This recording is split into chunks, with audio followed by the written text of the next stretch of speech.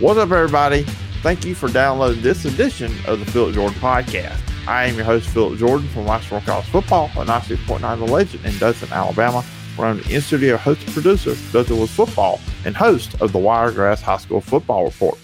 You can listen to future and past episodes of the Phillip Jordan Podcast on Apple Podcasts, Spotify, iHeart, or wherever you get your podcast. If you're on Apple Podcasts, please follow, rate, and review. Leave a review. I will read it on a future edition of the show. You can also email me at sports.philipjordan@gmail.com. Now, let's get into today's podcast.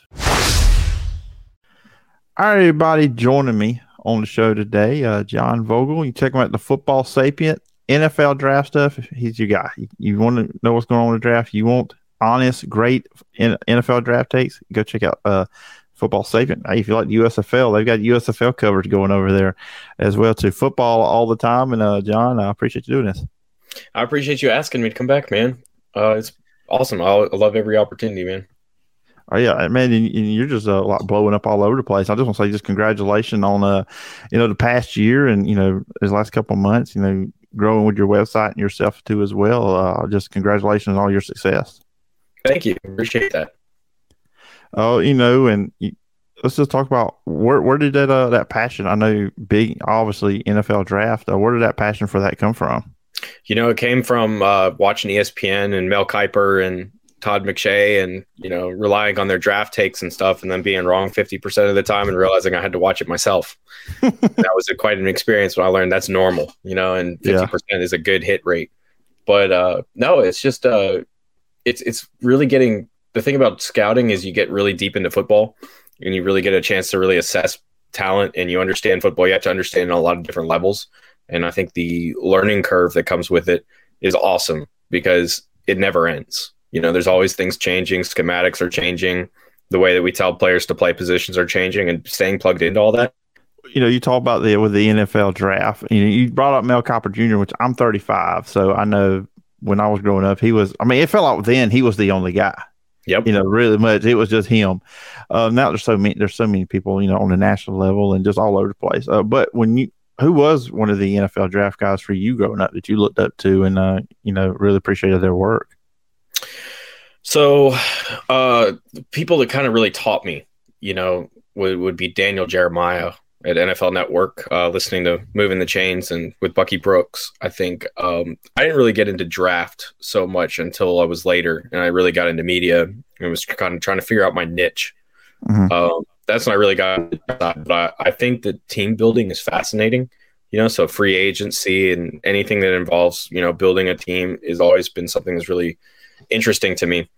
And the draft is like one of the main aspects of that. And that's kind of what happened was if you want to talk about how a team's constructed, you got to talk about the draft, and you have to understand what teams are looking for and how they assess the talent. So that's really how I got here.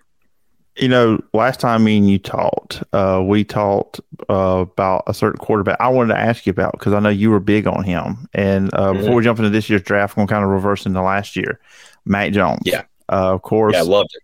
I'm, a lot of my content's SEC. I mean, the handle P Jordan SEC. I know you were big on him going in. I was impressed with him during the season, and I'll forget your take. I give my thoughts, and something I don't think anybody ever talks about. But it was one moment in his rookie year. They were playing the Cowboys. He throws that pick six. Diggs takes it back.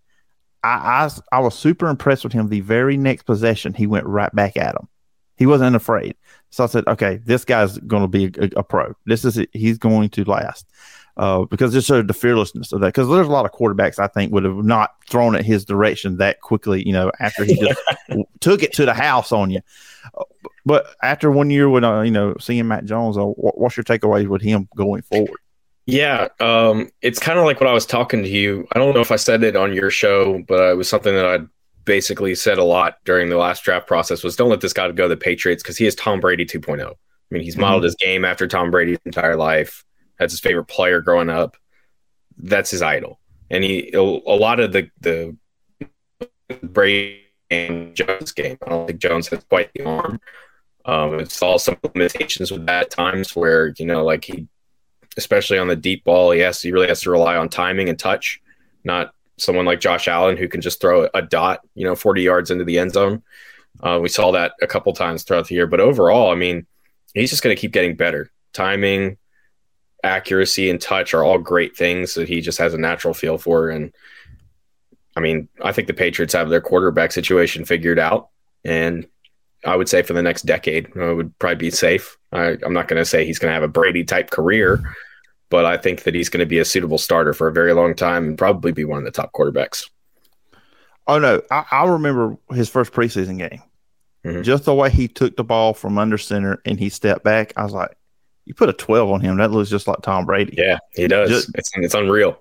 Just everything about him just was very similar. And I think I know the playoffs didn't go how they wanted, but it wasn't because of him. I think he played, actually, all things considered, in the blowout loss to Buffalo, he actually played considerably well, considering what was going on around him. Moving into this year's draft, 2022, just, overall, and we'll get into the quarterbacks, just I get this is maybe a curveball question to you, and if you don't have an answer top of your head, that's fine. Is there somebody going into this draft, or that was after the college season, or anything like that you weren't too high on, that you've kind of changed your mind on going into the draft? Which is, we're recording this on Thursday, the 14th, which is 2 weeks away from the draft when we record this. Is there anybody that comes to mind with that? That's someone that's maybe you've changed on? So it'd have to be Desmond Ridder. I like Desmond Ridder a lot more than I did coming into the process. It's really, I'm the type of guy with a quarterback where growth at quarterback position throughout your college career as a passer, and you have the athletic tools, to be something more than just, a passer. I'm normally willing to take that bet. So 2016, Dak Prescott, I love Dak. I thought I had a late first round grade on him. I thought he was going to be a great quarterback at the next level. I think I would have taken him over Jared Goff. Wouldn't have taken him number one, but I didn't think Goff was quite up there.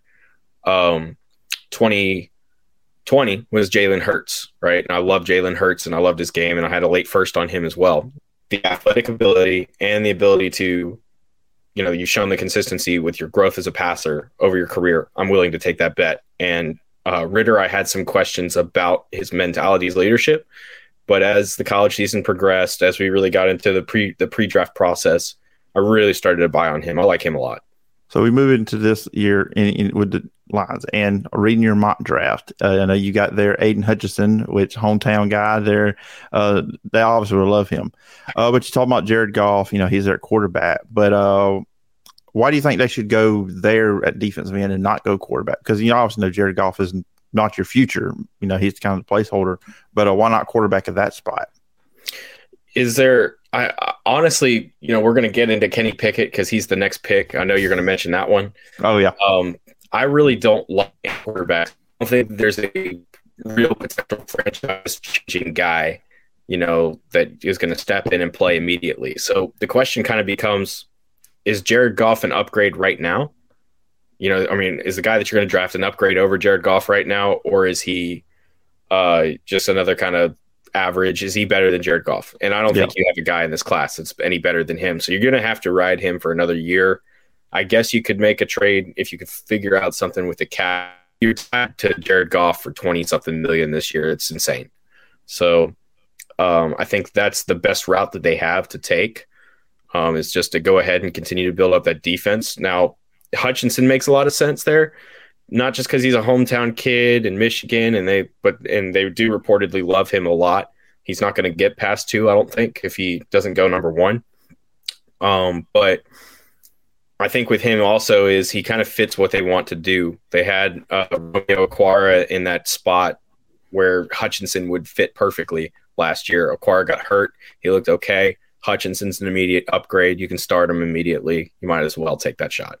Okay, so you put a projected trade with Carolina and Houston at 3. Kenny Pickett, and I like Kenny Pickett watching him play. And obviously, Carolina's looking for a quarterback. I don't think they want to go into the season with Sam Darnold as their quarterback. That's pretty much been obvious with chasing after Deshaun Watson. And I think I've even seen some reports at one time maybe they were interested in maybe Baker Mayfield or Jimmy Garoppolo. So that they're looking for a quarterback. With Kenny Pickett, and of course I know before the combine everybody's making a big deal of his hand size. I'm like, okay. And then when you get nitpicky around this time of year anyways with some of this stuff. And then also with him, I've seen a lot of people compare him to Mac Jones, like he could be this year's Mac Jones. He's more he may not have the highest ceiling of some of the other quarterbacks, but the floor is not as bad, with him, maybe with some others. But, he's a safe pick, what I've seen. What's your take on just Kenny Pickett overall, and would that be a good match in Carolina? So Pickett, I think in this class, he is the most like Mac Jones, which if you remember last year, the Panthers loved Mac Jones. And I think that was the original plan going into the draft, was they were going to take him, but they had the opportunity to get a veteran in Darnold and try to resurrect his career, and it failed. So they're kind of back at square one. I projected the trade because you have teams like New Orleans and Atlanta right now kind of circling, and they're kind of in the same quarterback conundrum where they could use an upgrade. And so I think that you can blame them for sabotaging Deshaun Watson going to Carolina, because that sounded like that was pretty close to getting done. It didn't. Watson ends up going to Cleveland. Carolina is going to be dead set on making sure that nobody gets their guy. And that's what everybody's kind of saying about Pickett. I don't like Pickett as much as a lot of the people in the class. I was just, from everything that I hear about Carolina, they love him. They want him. I think he might be about the same as where Sam Darnold is right now. The hand size, that's a concern that a lot of people had. He wears 2 gloves when he plays, and that's because of the hands. But you didn't see a lot of issues with fumbles and stuff with him. So I don't think that's the concern. The concern is out of structure. So when you see him rolling out of the pocket and he makes these throws, especially in the red zone, he has like 5 or 6 touchdown throws that are really impressive, kind of almost across your body on a dime, 20 yards into the back of the end zone for a touchdown. He's really good at that. And that's kind of my concern, is he's not as great in structure. It's almost like there has to be chaos for him to thrive. And that's my concern with Pickett, is that he's not going to be as effective in structure. Same, but I think Carolina sees him as an upgrade. Yeah, and of course he's going to figure something else out, because he's not going to be able to whip out the fake slide. I mean, yeah.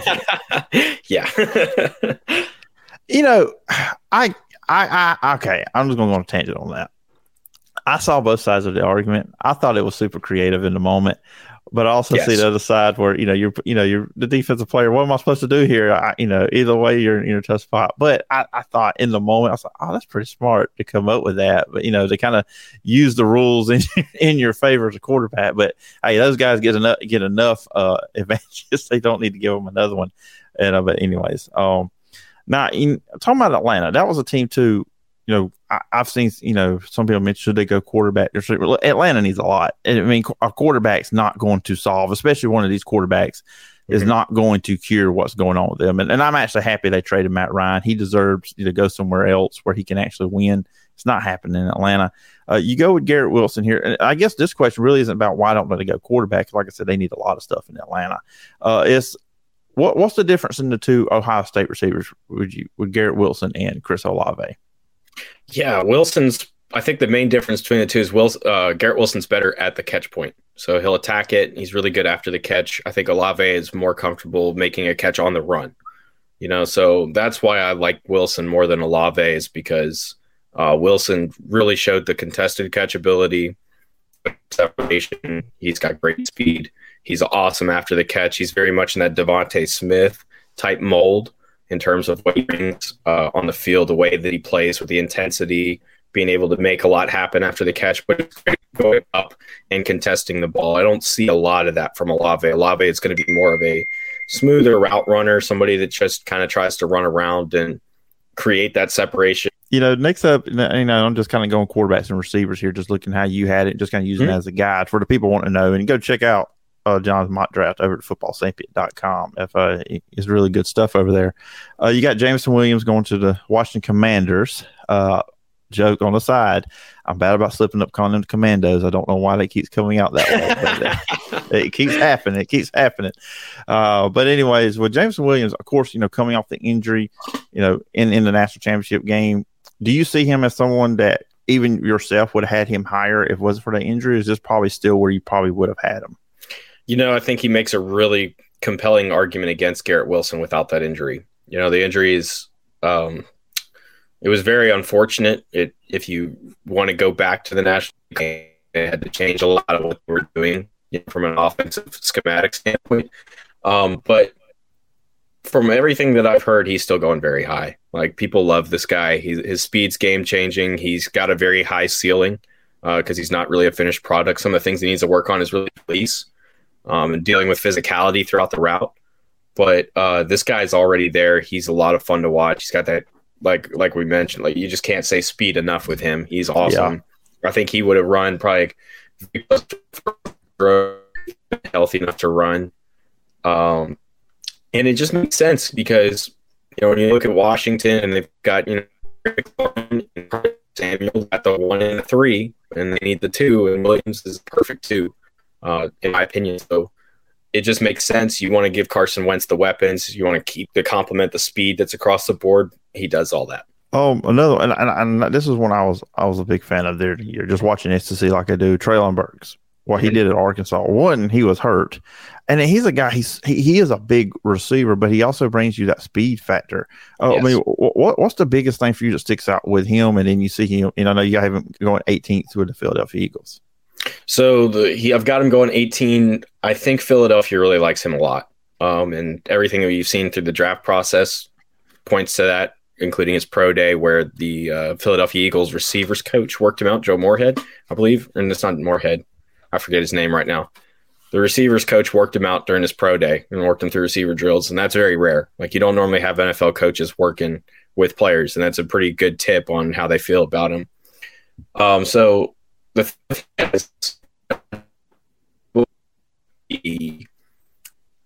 lack of testing, right? So with him, he didn't hit a lot of the thresholds people expected him to with his 40-yard dash and his vertical jump and stuff like that at the combine. It wasn't as impressive as some of the other guys, but you put on the tape, this guy's a baller, right? In the clip that I put in the mock draft is him basically outrunning the entire Alabama secondary on I think it was a curl. He runs up, catches it, takes off running, beats them across the field to the end zone, and he's hurt on this. He's playing hurt at this point. He's a game breaker. Oh, okay. The Pittsburgh Steelers. Now, this is where you had your next quarterback going, Malik Willis. Yeah. And of course, Mitchell Trubisky is not your franchise quarterback. Right. He is definition of a placeholder. I mean, at best. I mean, he's a guy you can put out there. With Malik Willis, and for me, as a guy that covers Auburn for Last Word on College Football, I was really, proud, to see his development. Because I remember when, and getting away from Gus Malzahn was probably the best thing that happened to him as a quarterback, was getting away from Gus Malzahn. Because, look, I'll be honest with you, I think Jarrett Stidham turns out to be a much better quarterback if he's under a different coach in college. I've believed that. I mean, I've been also known as the Jarrett Stidham apologist over the years. But But anyways, with Malik Willis, with his development, I know, there's still some things he's got to fix. I mean, all these guys, obviously, there's nobody that's perfect.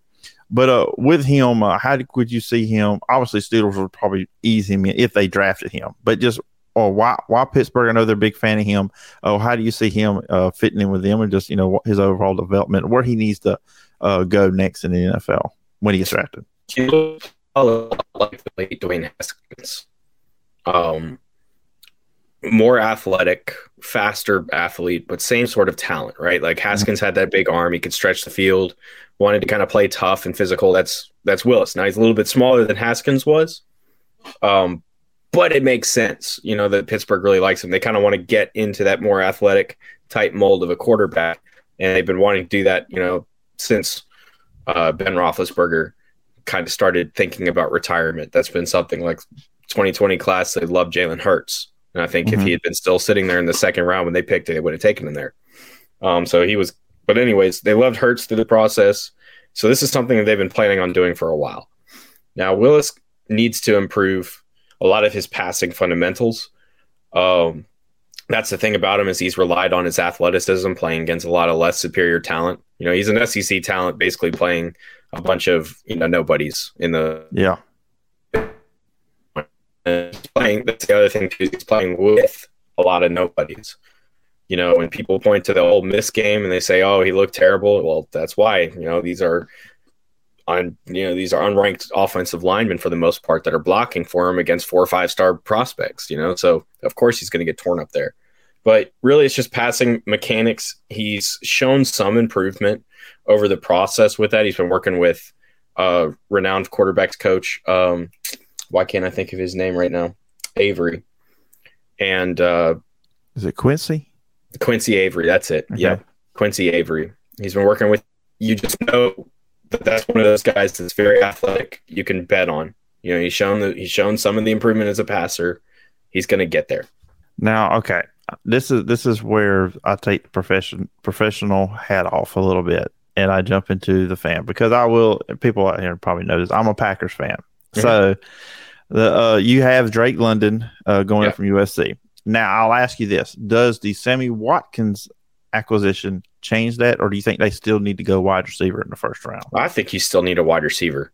You know, it's kind of like what I pointed out. Juwan Winfrey, Alan Lazard, and Randall Cobb are your projected starters. Now, throw Watkins in there a little bit.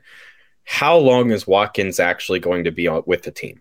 Yeah, you know, I think he signed a 1-year deal. Are you going to extend him beyond that?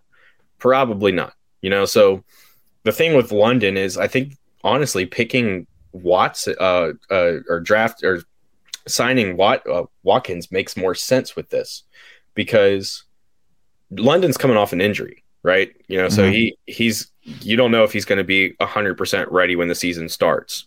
So you're not going to really be taking this guy, you know, like when you draft this, if you were to draft this guy right here in this particular example, you're not taking him to fill in immediately. You're taking him because you're thinking long term. And that's kind of where Drake London is, I think.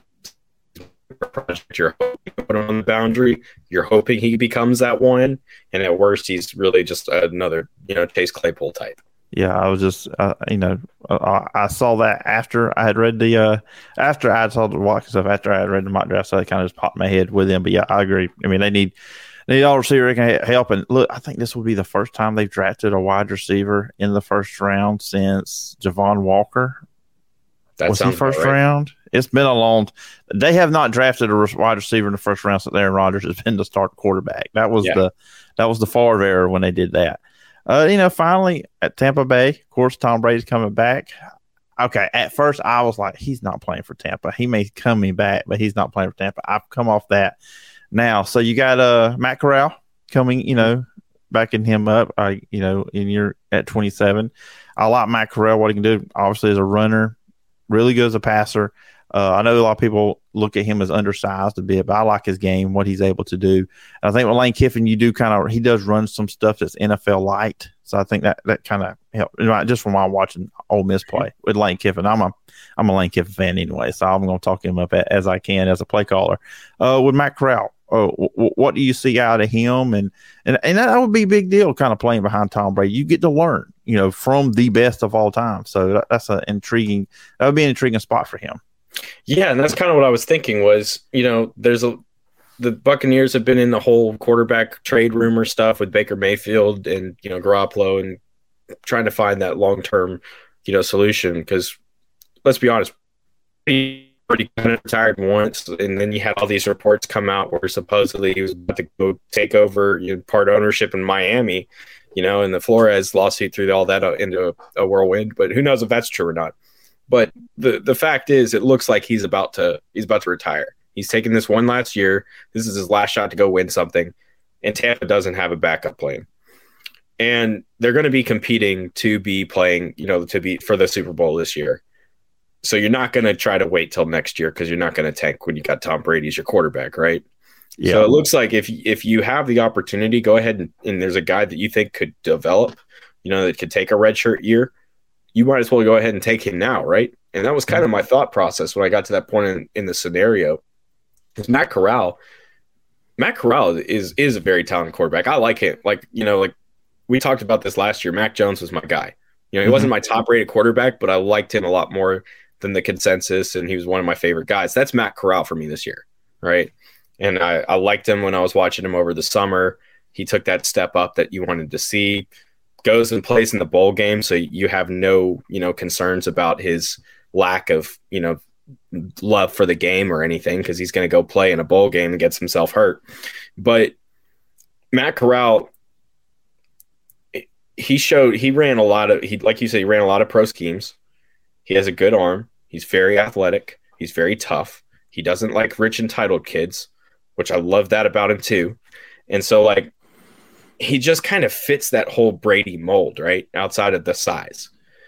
I think Brady and him would get along great. He could learn a lot during that year, and then he could settle into a spot and, you know, take over as their long-term starter and be and then Tampa's in a much more comfortable situation long-term with, you know, Bowles as their head coach. Yes, I guess the potential of the Kyle Trask era gets thrown out the window with that pick. Was there ever a potential? You know, that's the thing.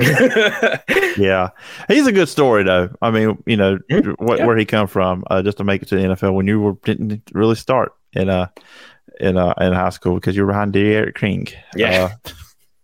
Most kids now in high school, their parents would be taking them somewhere else, you know, if that was the case. But anyways, man, I appreciate you coming on. This has been a lot of fun talking NFL draft with you. Tell the listeners and the viewers out there why they should be checking your stuff out and everything out over at Football Sapient. We're anything we can, all leagues. And kind of ties into team building. That's kind of the idea behind the website is team building and focus, like, you know, I mentioned in the opener. And so every alt league has produced players, you know, to the NFL every year. I think when the AAF folded, there were 50 players that came over. The XFL had similar numbers. So, you know, there's going to be players coming out of the USFL that are going to get NFL chances, and we're covering that.